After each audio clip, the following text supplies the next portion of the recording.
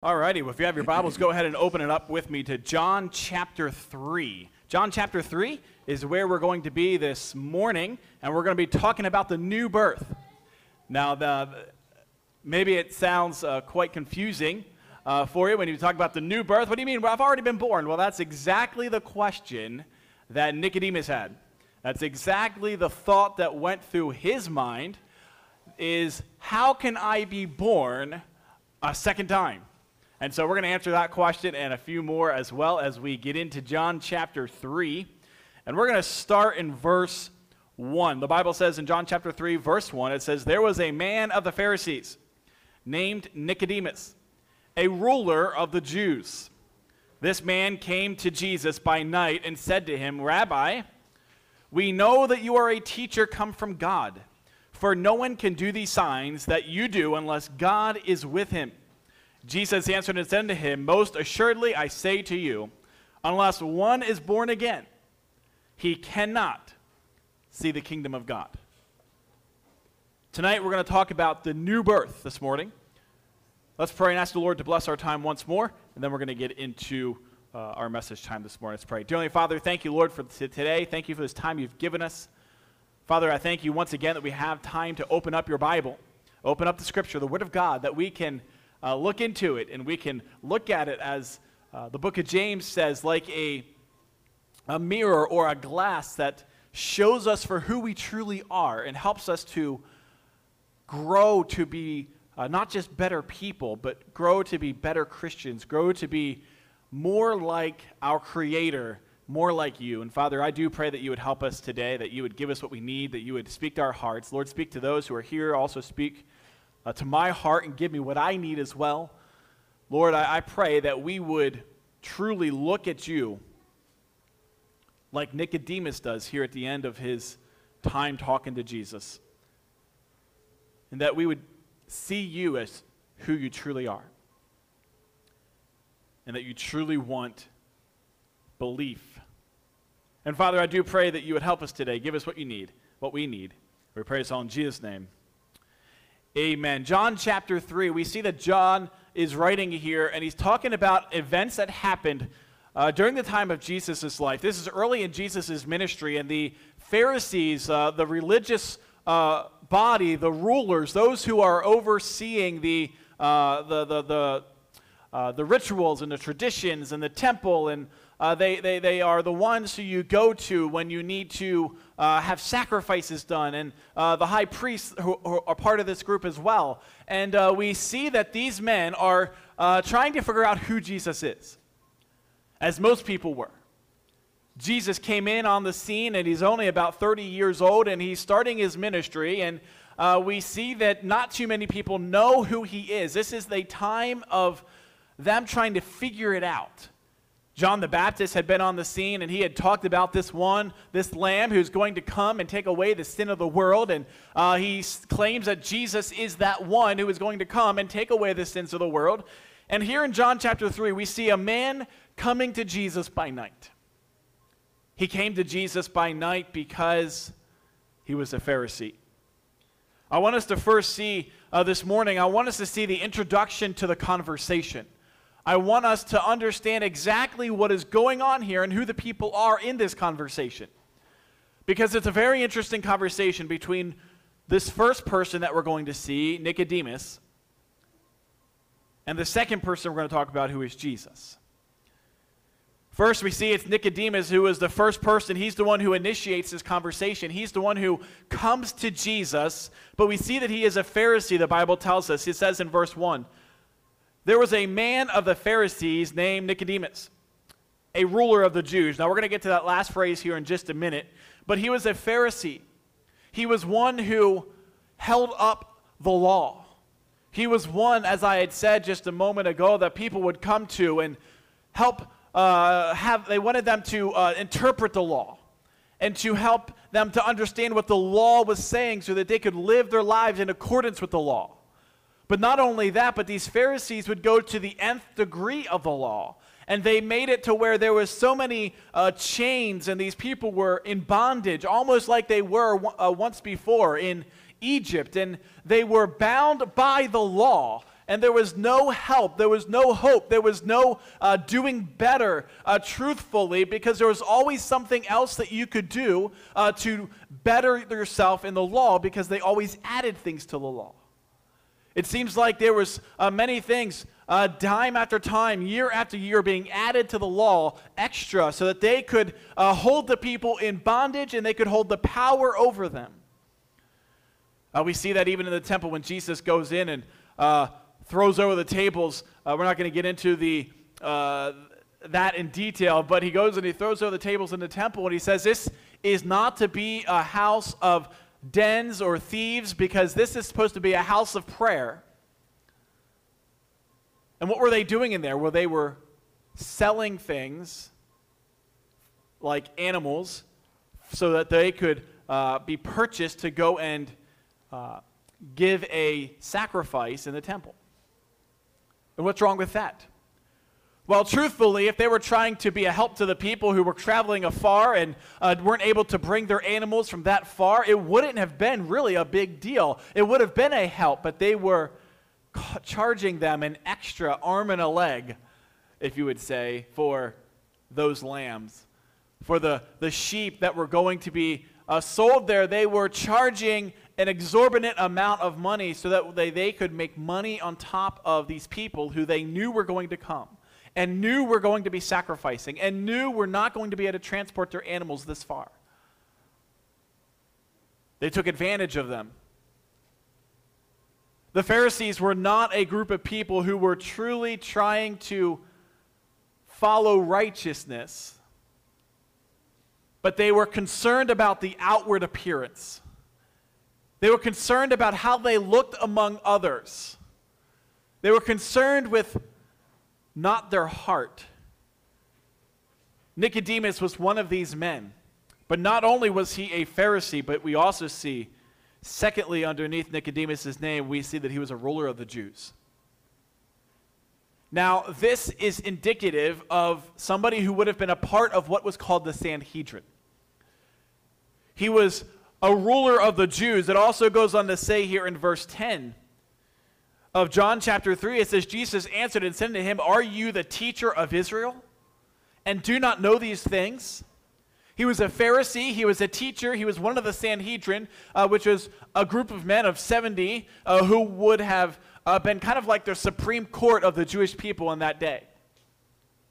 They were the ones who made the ultimate rule. They were the ones who made the ultimate decisions, and these group of men were also those who were the teachers of the law. Just like we see the Bible talk about the scribes and the Pharisees in connection. The scribes were the lawyers, or the ones who helped also interpret the law, but the Pharisees were the ones who also made sure that the law happened. They kind of made sure that the people were following the law. And this man was a ruler of the Jews. He was part of that Sanhedrin. He was part of that group of 70 men who would have been making sure that everybody was doing what they were supposed to, and that nobody came in and tried to take away the power that the Pharisees and the Jewish people had over the normal Jewish citizens. We see that there is a reason, though, that Nicodemus, thirdly, came by night. He didn't want to be seen by the Jewish people. He didn't want to be seen by the Pharisees. He didn't want to be seen by those who were looking at Jesus and saying, we need to get rid of this man because of the power that he is going to have over the people, because of the people following him, because of the people trying to go his direction and listen to what he is saying rather than what the Pharisees are saying. And they were concerned that the power that they had over these Jewish people, they were concerned that it was going to be gone because of this man named Jesus. And Nicodemus was scared of his fellow Pharisees. That's the only reason he would have come to Jesus by night. We see here in verse 1, it says, there was a man of the Pharisees named Nicodemus, a ruler of the Jews. This man came to Jesus by night and said to him, Rabbi, we know that you are a teacher come from God. For no one can do these signs that you do unless God is with him. Nicodemus has some stirring in his heart going on. Nicodemus is a man who is questioning things inside.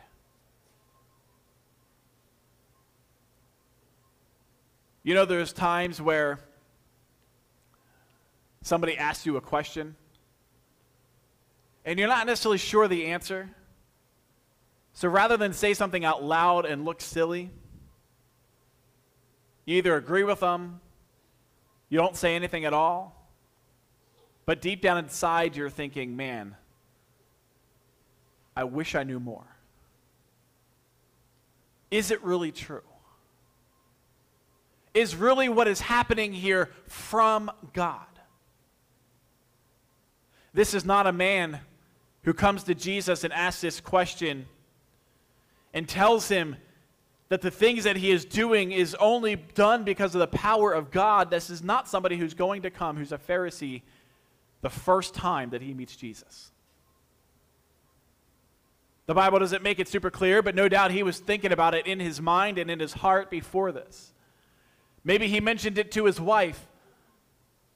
Maybe he mentioned it to others who were close to him.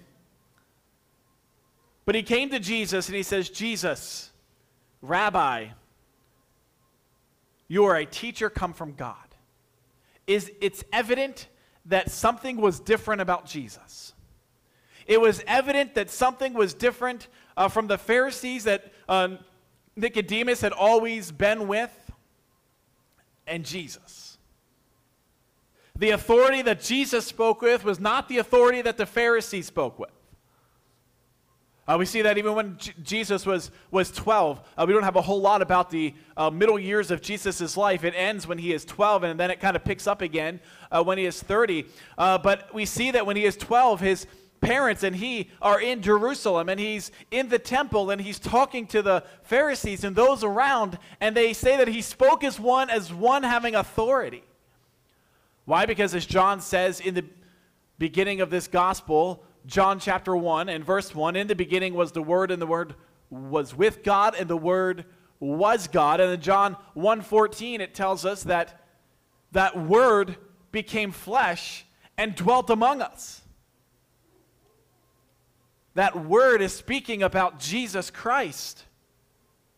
He is the Word of God incarnate, made flesh, dwelling among men. He is one that does these signs that are undeniably from God.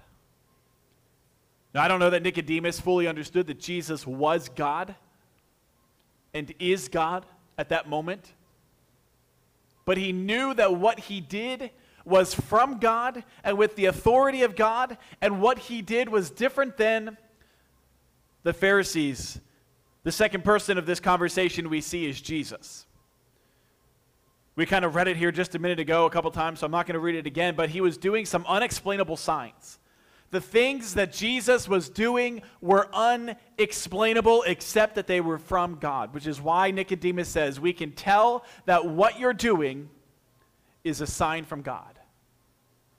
It is from the authority of God. It is from God himself.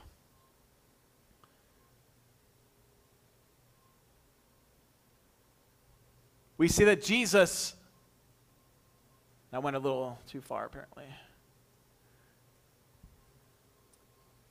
is not only from God, but he is God. Verse 3, it says, Jesus answered and said unto him, most assuredly, I say to you, unless one is born again, he cannot see the kingdom of God.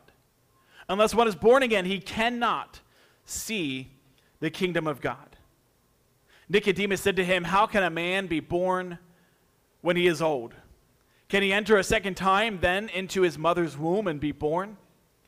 Jesus answered, most assuredly I say to you, unless one is born of water and of the Spirit, he cannot enter the kingdom of God. That which is born of flesh is flesh, and that which is born of the Spirit is spirit. Do not marvel that I say unto you, ye must be born again. We see here that Jesus is either God or he's a teacher from God. He cannot be both. And I say that because Either Jesus is God, or he is a liar and a lunatic and therefore not going to be a teacher from God. Because we see that in the gospel, Jesus himself claims to be God himself. And so Nicodemus was trying to sort this out. He's thinking, well, maybe he's just a teacher from God. But truthfully, if you listen to Jesus and you listen to what he says and how he says that he and the Father are one and that there is none different because he is God, just like the Father in heaven is God himself as well, we see that he cannot be a teacher from God. He can either be God himself because of the claims that he makes, or he is a liar or a lunatic. But as we talked about just a week ago with Easter, Jesus and his resurrection is one evidence that he was God himself. He was God incarnate and is God today. He is not just a teacher from God. We also see, lastly, underneath here, the new birth. Jesus talks now in verses 3 through 7 about how one must be born again. And Nicodemus has this question to Jesus that he verbalizes, and he's confused about this proposition that Jesus gives, that ye must be born again. It is a command. It is something that needs to happen, he says, in order to see the kingdom of God. Now, Nicodemus wanted to see the kingdom of God. Nicodemus wanted to see God's kingdom on earth come the second time and set up his throne, and wanted to see the Messiah save them from the oppression that they were under. They believed that the Messiah was coming. He was confused about this proposition that Jesus said, ye must be born again. That'd be like one of my children going and being born again from their mother. They were born once. I was there at every single one of those births. They were already born of the water or of the flesh. But Jesus is saying not that you must go back into your mother's womb and be born a second time, as that is impossible. That cannot happen. But he is saying you must be born of the Spirit, and that is something that is confusing Nicodemus. What does it mean to be born again? What does it mean to be born of the flesh? What does it mean to have the new birth?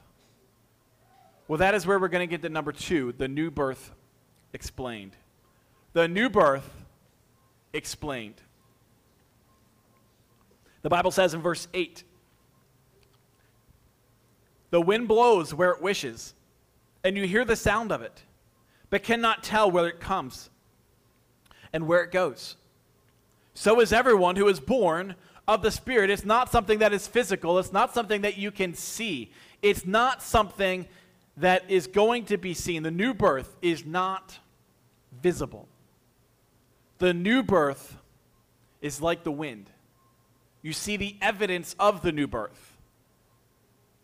The wind out there is blowing, especially as you're on the lake and you can feel the wind blowing and the breeze coming off of the lake. You don't see the wind. It's invisible. It's not physical. It's not able to be seen. But you see the evidence of the wind. When something is blown over or the blinds blow back and forth as you get the spring winds, maybe a sailboat out of the lake, the mast and the sail, it blows taut and tight so that way it can blow the ship and you see the ship moving, or you see the waves making crashing noises against the shore. It's because of the wind, but it's not something that you see. It's the evidence of the wind that you see. The new birth is just like that, as Jesus says here. The wind blows and you don't see it, but you see the evidence of it. The new birth, you don't see it physically happen, but you do see the evidence physically of the new birth. And part of that is the fruit of the Spirit. The Bible tells us that the fruit of the Spirit is love, joy, peace, long-suffering, faith, meekness. We see that the evidence of the new birth is going to bring out this fruit of the Spirit as the Spirit works in your life.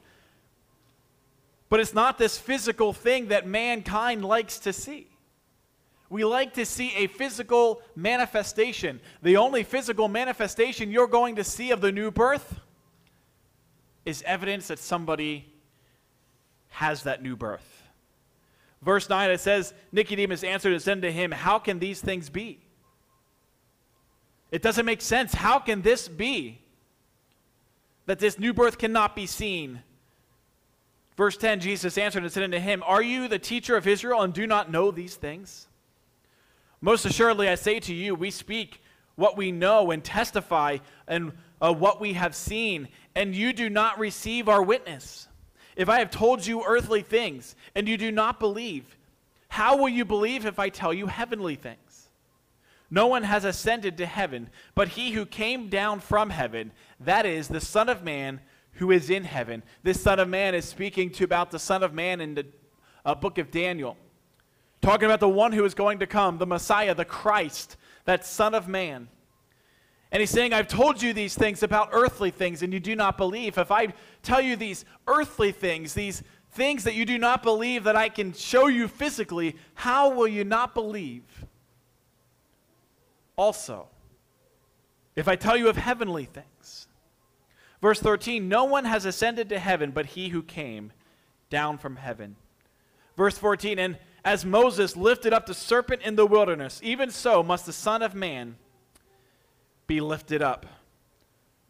Secondly, the new birth comes from God. This new birth is something that comes from heaven. It's something that comes from God himself. Only God can make the new birth happen in your life. So what do we have to do? We'll get to that in just a minute. Because the new birth does belong to something that we have to do. Not by works of righteousness, but there is something that must happen in our lives in order for this new birth to take place. And it starts with verse 14. It says, and as Moses was lifted up the serpent in the wilderness, even so the Son of Man must be lifted up. That's speaking to what happened in the Old Testament when the Jewish people were being bitten by snakes. They had disobeyed God and they didn't believe him. They didn't have faith in him. They didn't follow him. They didn't trust him and trust his plan. And they had disbelief in him. They didn't just follow him with their heart and understanding that he knows what is best. And these serpents came and would bite them. And they had this poison inside. And they would die if they did not do this one thing.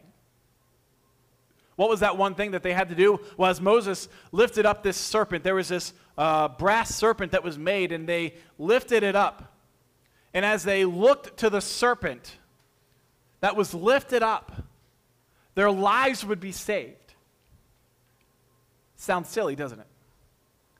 It sounds like, how is that serpent going to help me? How is that serpent going to save me when I was just bitten by some poison? It happened from God, but it happened because of their belief, because of their faith. As they looked up to that serpent and their faith in what God could do for their lives to save them, they were saved from the poison of that snake. The new birth hinges on belief. The new birth hinges on your belief. It says here, as Moses lifted up the serpent in the wilderness, so even must the Son of Man be lifted up. Verse 15, that whoever believes in him should not perish, but have eternal life. For God so loved the world that he gave his only begotten Son, that whoever believes in him should not perish, but have everlasting life. For God did not send his Son into the world to condemn the world, but that the world through him might be saved. He who believes in him is not condemned, but he who does not believe, is condemned already, because he has not believed in the name of the only begotten Son of God. And this is the condemnation, that the light has come into the world, and men love darkness rather than light, because their deeds were evil. We see that it hinges on your belief. Jesus Christ was lifted up on that cross. He was nailed to it, and his blood was shed. But as those Israelites looked up to that serpent, we too must look up to the cross of Jesus Christ and believe that he died for our sins.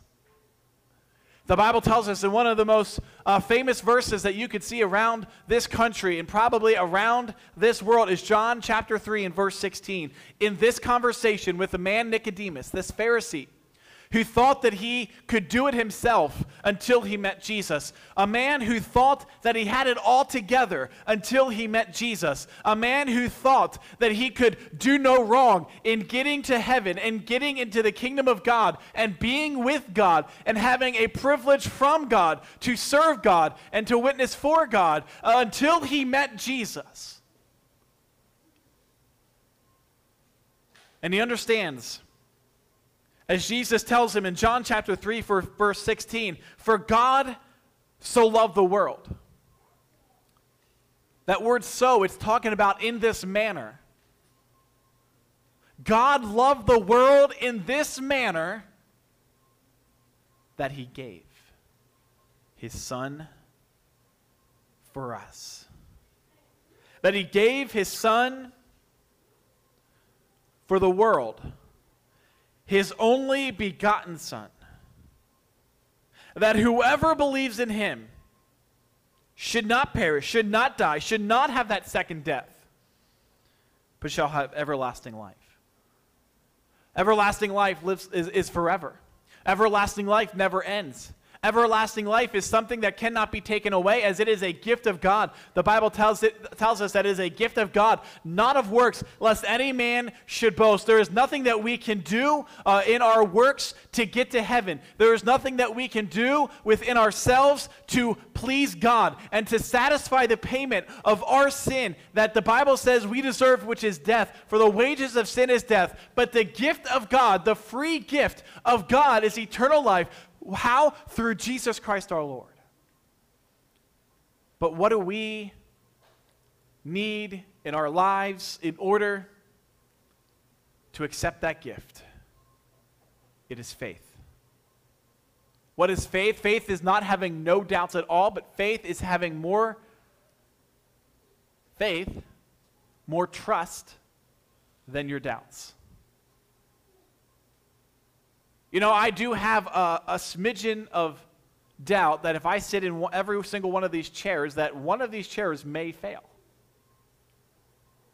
Now, it is my experience that more than likely most of these chairs are going to hold me up. But do you understand that there is a chance that these chairs will fail? But my faith is stronger than that doubt. My trust in these chairs are stronger because of the experience that I had with sitting in thousands of chairs in my lifetime. You see, our faith can be stronger than our doubt because of the character of God. Because of the character of who Jesus is. Because of understanding that Jesus has not and will not and never did fail anybody or lie to anybody. God throughout history has never failed. Everything that he has said would happen, happened. So everything that he says will happen, we can rest assured that it will happen. You know, I often say that when I'm training somebody at work, that until they show me a reason to not trust them, I'm going to trust that they're going to do what they say they're going to do. And no doubt most of us would be the same way. We're training somebody and we say, well, I'm going to trust them until they give me a reason not to. I'm going to believe them until they give me a reason not to. I'm going to understand that they know what they're doing until they give me a reason to not believe that they don't know what they're doing. But I feel like the world doesn't do that with God. I feel like we don't do that with God. We say, God, I don't believe that you're going to hold up to your end of the bargain, even though we have no evidence that he has ever failed humankind. That we don't have any evidence that he's ever failed who we are and what we're supposed to be doing. His character, who he is, holy, just, loving, righteous, faithful. We sang a song a little earlier about how he will hold me fast. He is faithful every single time to be there for us. When our faith may fail, we know that he will not.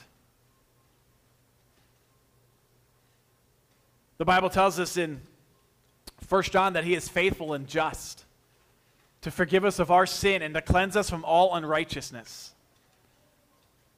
Nicodemus had seen his religion fail time and time again because the people that he followed and those that he looked to were human and had failures and had faults.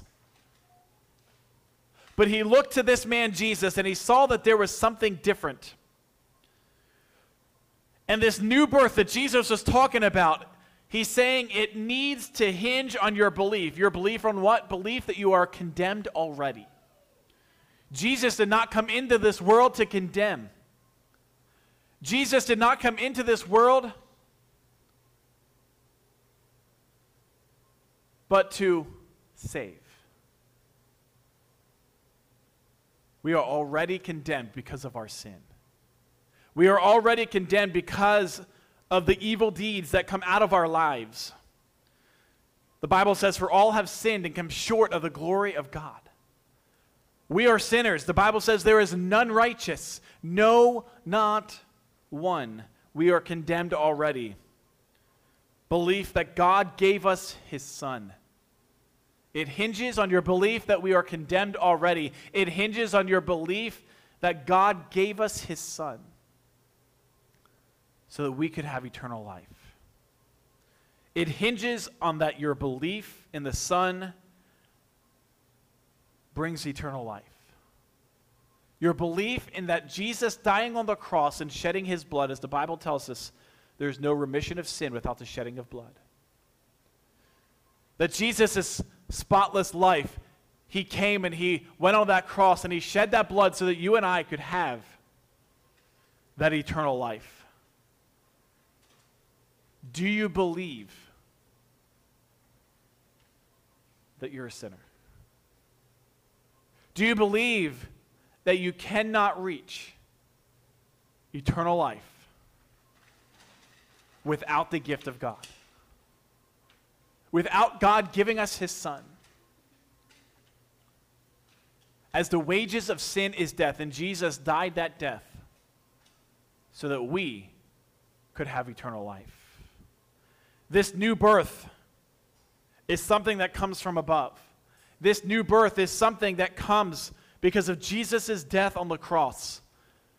This new birth is something that comes because of our belief that Jesus paid it all. Jesus paid it all. All to him I owe.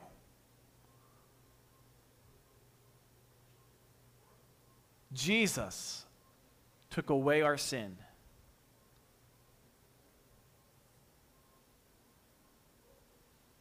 But that doesn't mean, though, that everybody's going to go to heaven. It doesn't mean that everybody's going to have a part in the kingdom of God. It doesn't mean that everybody is going to be able to sing praises to God. Why? Because it hinges on our belief, our faith. As simple as sitting in your chair this morning, you trusted that that chair would hold you. You had faith that that chair would keep you safe in that seated position. That's the faith that God is looking for us to put in his Son and to ask and to receive eternal life. That is something that can happen today. That is something that you can ask Jesus to save you from today is your sin. And as I said a minute ago, he is faithful and just to forgive us of our sin and to cleanse us from all unrighteousness. Now we see that Nicodemus did that because as we spoke last week in John chapter 20, at the end of that chapter, and Jesus is now dead, we see that Nicodemus is one of those men who take him off the cross, unashamed, and help stick him in a tomb.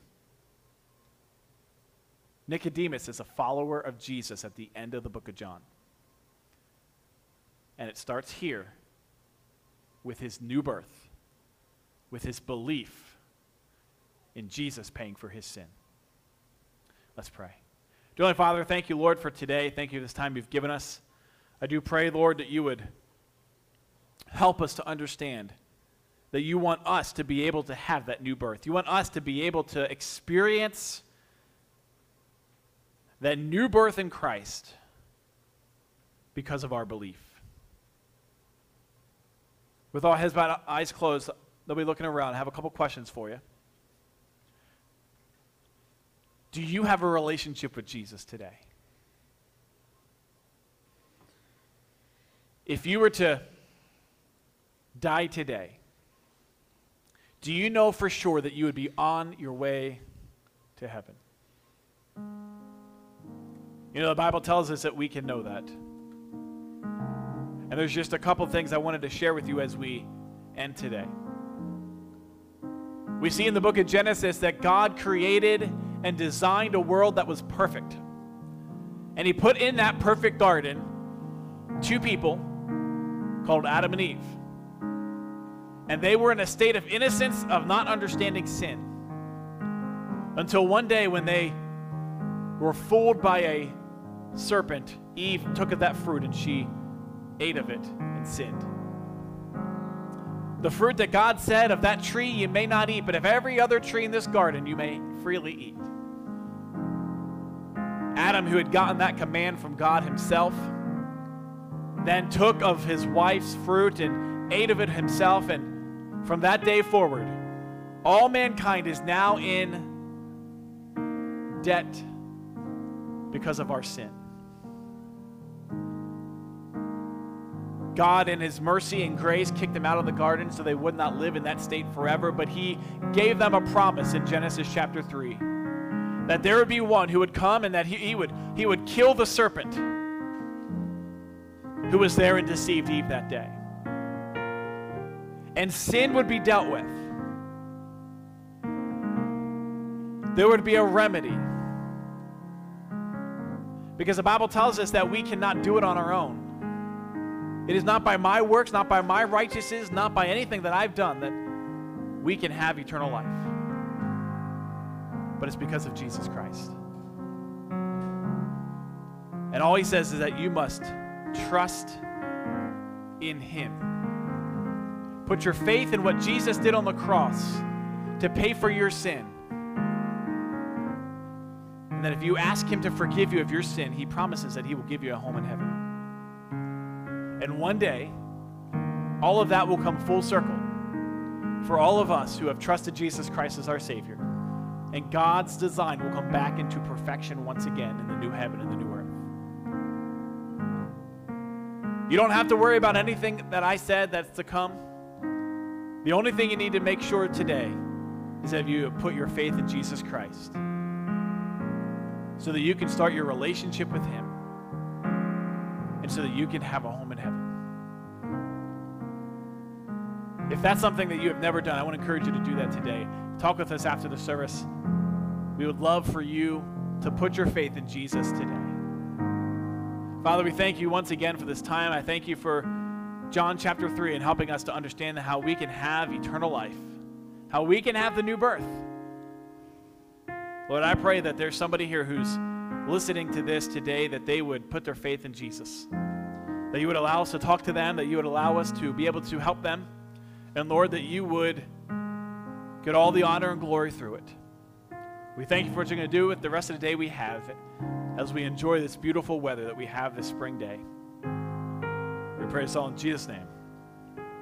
Amen. Thank you for joining us for this episode of the New Life Vermont podcast. You can find us on Facebook, Instagram, and YouTube, and you can help us out by liking, sharing, commenting, and subscribing about every episode that you find helpful. Also, don't forget to check us out on our website at newlifecv.org. And if you have any questions that you would like to submit for future episodes, you can submit those to our Facebook direct message, or you can go to our email, which is newlifebapcv@gmail.com.